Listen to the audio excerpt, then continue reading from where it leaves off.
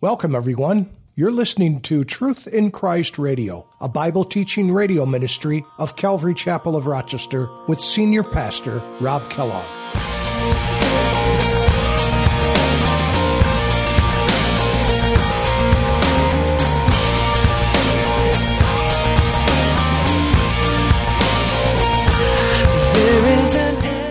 One just like yourself. Peter called himself a fellow elder. He's identifying himself with them. And I want you to notice the humility of Peter. Even though he was an apostle, he didn't see himself as being above them, but rather a fellow under-rower, a fellow pastor, if you will. And I love the humility in that, and that humility is something that's very desperately needed today, and is needed and is necessary for any pastor or shepherd. How can I ever say enough? How amazing is your love? How can I keep from shouting your name? I know I am loved by the King, and it makes my heart wanna sing.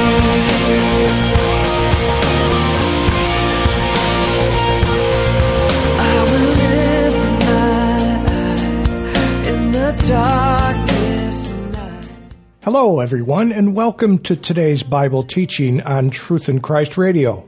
Today, Pastor Rob begins a three-part series on shepherding the flock. Although Peter was clearly the prominent disciple among the 12 and claimed no special privilege or position, such as being the pope of the early church, but instead he saw himself only as another fellow elder among all the other elders of the church.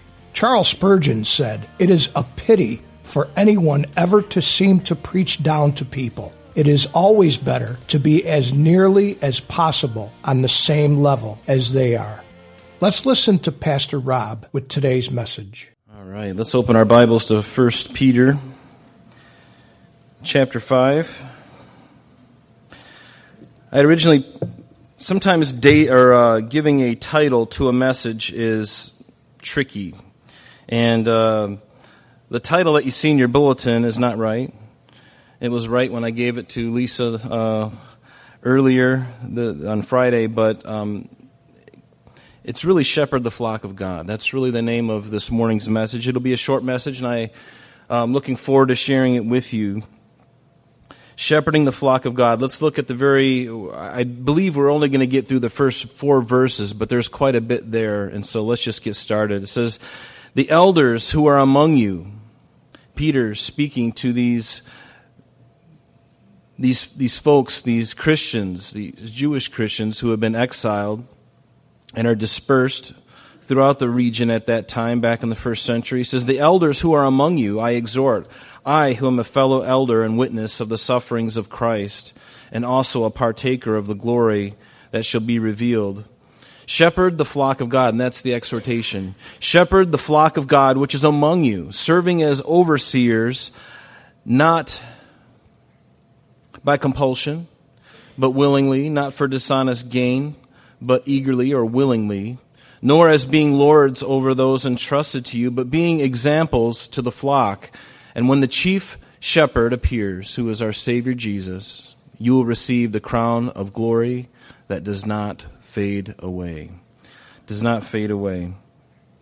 And so I believe we're just going to be looking at the first 4 verses, and we'll just get right into it here. It says, "The elders who are among you." So Peter is exhorting these men that God has raised up in these churches and these fellowships that have came about as a result of the dispersion. Remember, after Jesus was crucified, there was a great persecution against the church, and even after Pentecost, there was a great persecution of the church. And so these men need to be encouraged. They need to be encouraged. He says, "The elders who are among you I exhort, I who am a fellow elder and a witness of the sufferings of Christ, and also a partaker of the glory that will be revealed." This word elders, you might want to underline it because it's a Greek word, presbyteros, and these are seniors. These are men of age. And in the Old Testament, or among the Jewish race back at that time, these were members usually of the Great Council, which we know as the Sanhedrin, a group of 70 or 71 men who would oversee and look after Israel. And in the New Testament, we know that this idea of an elder, this presbyteros, this could also mean those who preside over assemblies or churches. And here Peter is saying, I am a fellow elder. I'm a fellow elder. And what he's basically saying is, I'm just one just like yourself. One just like yourself. Peter called himself a fellow elder. He's identifying himself with them. And I want you to notice the humility of Peter. Even though he was an apostle, he didn't see himself as being above them, but rather a fellow under-rower, a fellow pastor, if you will.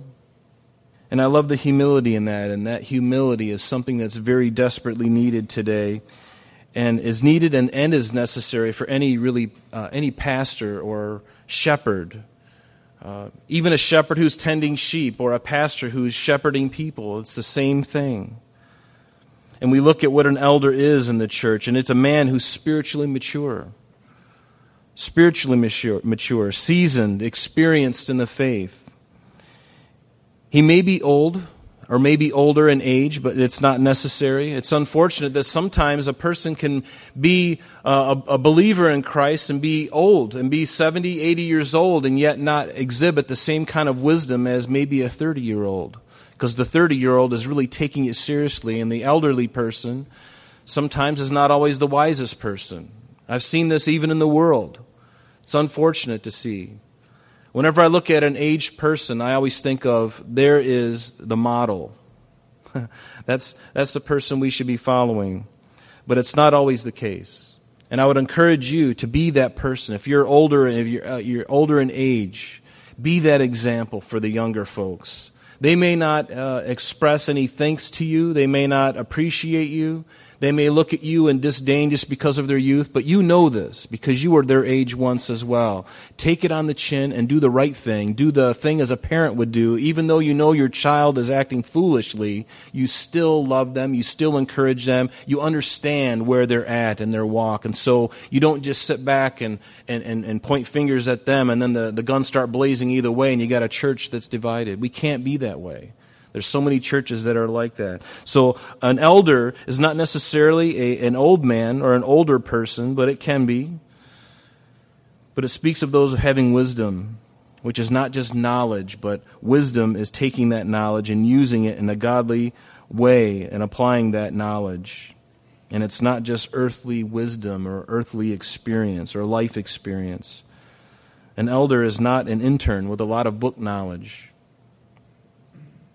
but someone with experience and time in with the Lord and time in with the ministry. But notice what Peter says in that same verse. He says that I was a witness of the sufferings of Christ. And when was Peter a witness or a martyr? That's what the word means. Martis, it's a word that we use for martyr. It's somebody who has been a spectator or someone who has been or undergone a violent death as a result of their faith. Peter says that he was a witness, and we certainly saw this or can understand that as Peter walked with Jesus those 3.5 years and the very short ministry that our Lord had while on the earth, Peter and the disciples were with him. They hung out together all the time. And certainly Peter was among those who seen the persecutions that the religious leaders, that the Jews, that the Gentiles, that they laid upon Jesus. Just even vocally, they would say bad things about him. They would claim that he was a devil, that he was possessed by a demon, by Beelzebub himself. And these are the persecutions that came against our Lord. And we also know that also in the Garden of Gethsemane, the night when Jesus was taken wrongfully, we know that Jesus, when he went into the Garden of Gethsemane, he brought all the disciples, the apostles, but there were 3 that he brought closer to him, and he went further into the garden. We know that was Peter, James, and John. And it says that when he was there, that an angel appeared to him from heaven and strengthening him. And Jesus, being in an agony, he prayed more earnestly. and his sweat became like great drops of blood falling down on the ground. And when he rose up from prayer and had come to his disciples, he found them sleeping from sorrow. And he said to them, "Why do you sleep? Rise and pray, lest you enter into temptation." Peter certainly saw the suffering of Jesus as he was contemplating what was coming. He knew very well what was going to take place on that cross. It was no accident. In fact, it had been preordained before the foundation of the world that Jesus would go to the cross. And Jesus knew the path that he was on. There was a point in his ministry where he set his face like flint to go to Jerusalem because there was no other way. And even as he was in the Garden of Gethsemane, what did he say? "Father, if it be your will, let this cup pass from me. But nonetheless, not my will, but your will be done." So Peter witnessed the sufferings of Jesus as he contemplated this horrible thing that he's about to go through. And I think the horribleness of it was partly, a very small part of it, the physical suffering. I don't want to minimize the physical suffering, but Jesus knew that as he hung on that cross, his Father would abandon him. That's what the word means when it says that he forsook him on the cross. That's what Isaiah tells us. He forsook him on the cross. For a time, Jesus was all alone. Even heaven didn't want him because his soul became an atonement for our sin. And certainly there's no mention that Peter was there at the crucifixion. There were a lot of women there, but most of the disciples were scattered. But there were some that watched from afar, and perhaps that was Peter. Having realized his denial of Christ, perhaps filled with a sense of contempt and anger at himself, maybe he just couldn't even bring it to himself, and I can't blame him. The emotions that he was feeling, he's like, I cannot stand and watch this happen. Maybe he was scared. Maybe he was frustrated. Who knows? The gamut of emotions was all over the place. But perhaps Peter was looking afar and just saw it, and he just hung his head and wept. We don't really know. But he's probably there at some point, seeing it, witnessing it from afar perhaps. But notice the exhortation in verse 2. Because now he's exhorting these elders. He says, "Shepherd the flock of God which is among you, serving as overseers, not by compulsion, but willingly, not for dishonest gain, but willingly." Shepherding a flock is deliberate. It's an active thing. There's nothing incidental in it. Shepherding a flock requires a lot of work. And as we look at shepherds in the world as they shepherd physical sheep, there's a neat little farm over here off Turk Hill Road. If you drive by it, you'll see there's a bunch of sheep out in the pasture. And I'd love to just hang out with those folks for a while and just kind of get an idea, a deeper insight into what it's like shepherding a bunch of sheep. I would love to see that. But the word shepherd here is poimei. I'm going to butcher the Greek here. My wife's Greek, and my wife's mother could probably pronounce this. So I'm just going to give it my exeno shot at it. Poimaino. It literally means to tend. To tend as a shepherd, to feed them, to furnish pasture for food, to nourish them, to supply them. That's what the idea is. Shepherd the flock of God which is among you. And certainly in the context here, Peter's not speaking about sheep so much as he's speaking about people. In Ephesians chapter 4, and because of the sake of time, I'm just going to read these scriptures to you, okay? In Ephesians 4, beginning in verse 11, Paul says to them, he says, that God gave some to be apostles, some prophets, some evangelists, some pastors and teachers. And why did he do this? For the equipping of the saints, for the work of the ministry, for the edifying of the body of Christ, till we all come to the unity of the faith and of the knowledge of the Son of God, to a perfect man, a mature man, to the measure of the stature of the fullness of Christ. And that word pastor in that verse 11 that we see in Ephesians, the word pastor, or the word shepherd literally means, or pastor means to shepherd. It literally is a shepherd, either figuratively or literally. And what does a good shepherd do? What does a good shepherd do if he's shepherding the flock of God, if that's his vocation, if that's his charge? What does he do? He brings them to good pastures that have been inspected so that they can feed. David in the Psalm 23, you remember this, he says, "He makes me to lie down in green pastures. He leads me beside the still waters, and he restores my soul. He leads me in the paths of righteousness for his name's sake." A good shepherd goes into the field before the sheep go in. Before they begin to graze, he goes in and he looks for things that the sheep shouldn't eat. He looks for poisonous berries and plants, things that would disrupt the sheep digestive system, things that would kill them, things that would be bad for them. A shepherd goes into the field. Do you know that? They still do that today. Before they bring them out to a plateau or some place, the shepherd walks around. He goes out there and he's looking for stuff. And he'll pull up those things that he knows the sheep is going to eat, because a sheep is a sheep. If it's there, if it's green, I'm eating it. Right? Could be an asparagus laying out there. You're just going to eat it. It's green. I'm going to eat it. So the shepherd has to go ahead of time. And a good pastor also will not give you his opinion, but rather what the Bible says. A shepherd, a pastor, gives good provender. And if he does have an opinion, it will be based on the Word of God. He won't give you just a 15-minute sermonette, but mine is.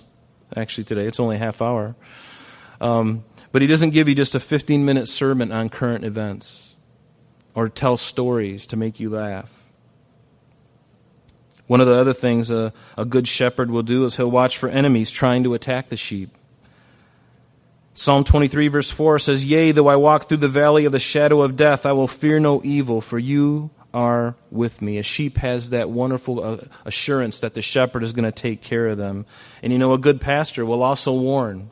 He'll warn concerning dangers in our culture. And that's what Pastor Jeff did. That's what I'm hoping to do and continue to do, to warn you against false teachers, against books, movies, and music that promote false doctrine. We have to be aware of those things. A good pastor will do that. Stay away from this. Have you heard about this? Stay away from that. This thing is just a bunch of junk. Don't listen to it. Don't watch it. Don't hear it. And believe me, there's so much stuff out there. You could spend every Sunday just talking about that. But a good shepherd will also defend the sheep from attackers. In Psalm 23 it says, "Your rod and your staff, they comfort me." The rod is used to beat off predators. The rod to use to beat off predators.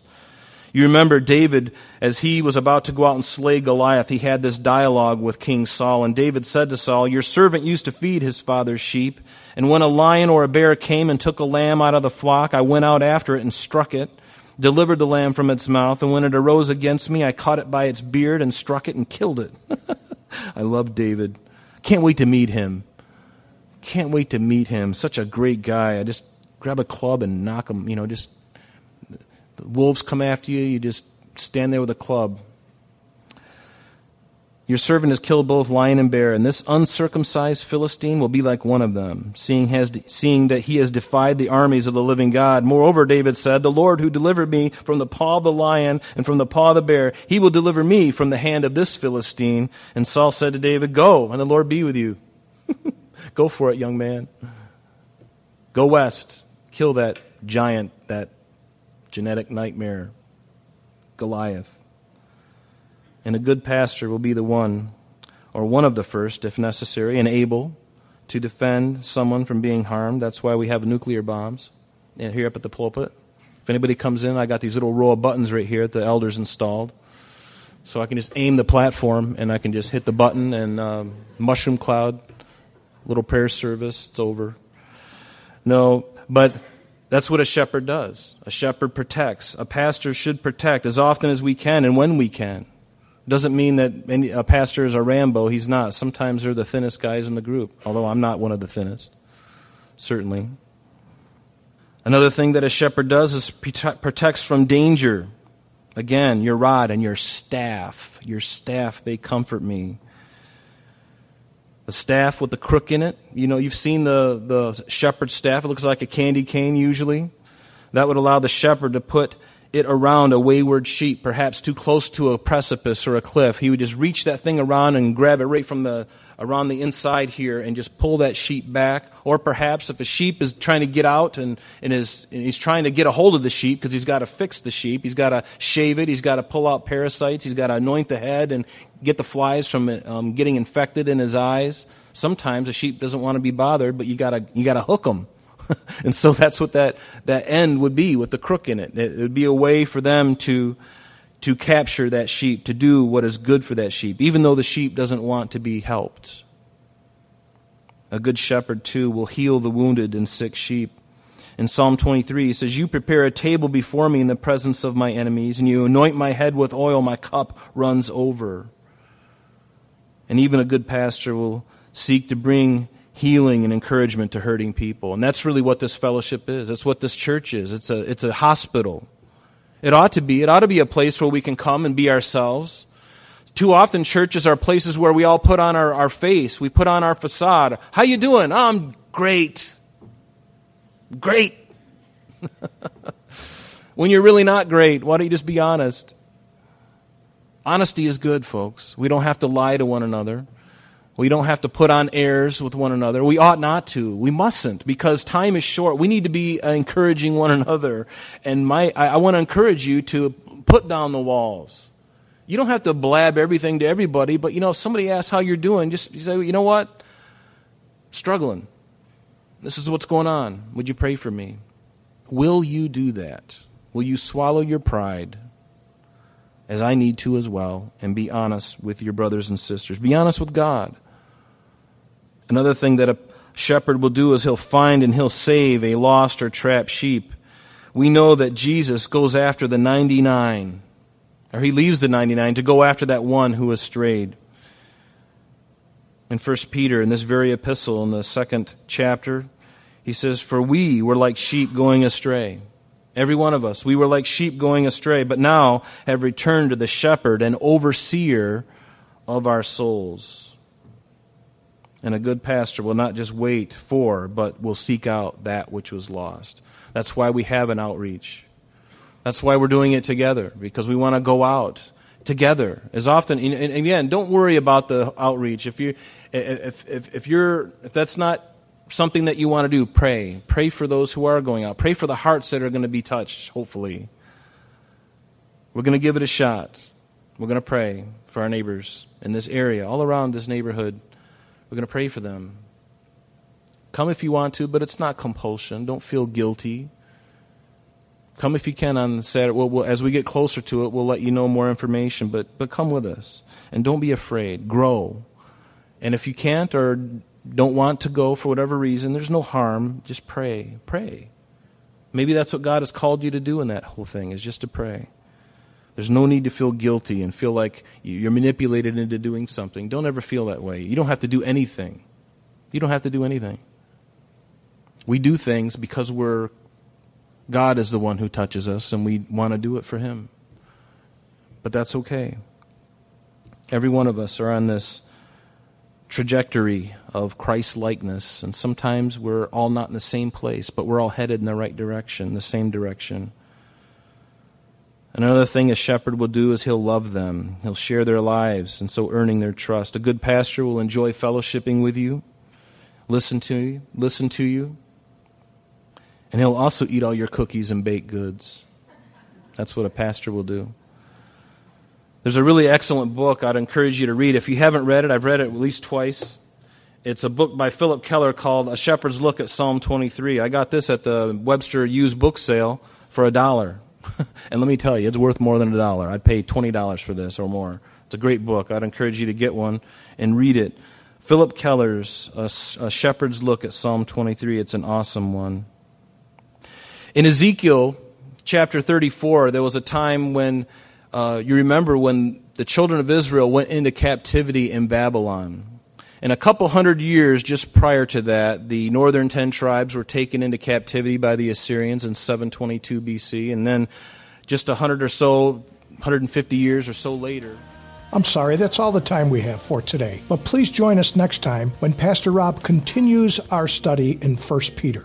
Calvary Chapel of Rochester is located at 2503 Browncroft Boulevard, Rochester, New York, 14625. You can reach us at our church office between 9 a.m. and 4 p.m. Monday through Friday at area code 585-586-3140. If you would like to have an audio CD of today's message mailed to you in its unedited form, simply mention today's date when contacting our church office. And that number again is 585-586-3140. You can also contact us via the web by logging on to www.calvaryrochester.com. There you will be able to access a number of useful things such as information concerning our beliefs, ministry and contact information, our location and service times, and much more. You can even download the radio and sanctuary messages in MP3 format free of charge from the resources link. To listen to Calvary Chapel of Rochester Sanctuary messages or Truth in Christ Radio on your mobile device, just subscribe to both through Google Play or Apple Podcast. We are so glad that you could join us today, and if there is any way that we could bless you in your walk with Jesus Christ, please don't hesitate to call our church office. Remember, Jesus said, "I am the way, the truth, and the life, and for this cause I have come into the world, that I should bear witness unto the truth. Everyone who is of the truth hears my voice." May God bless you in abundance today as you walk with Him. And until next time, this has been Truth in Christ.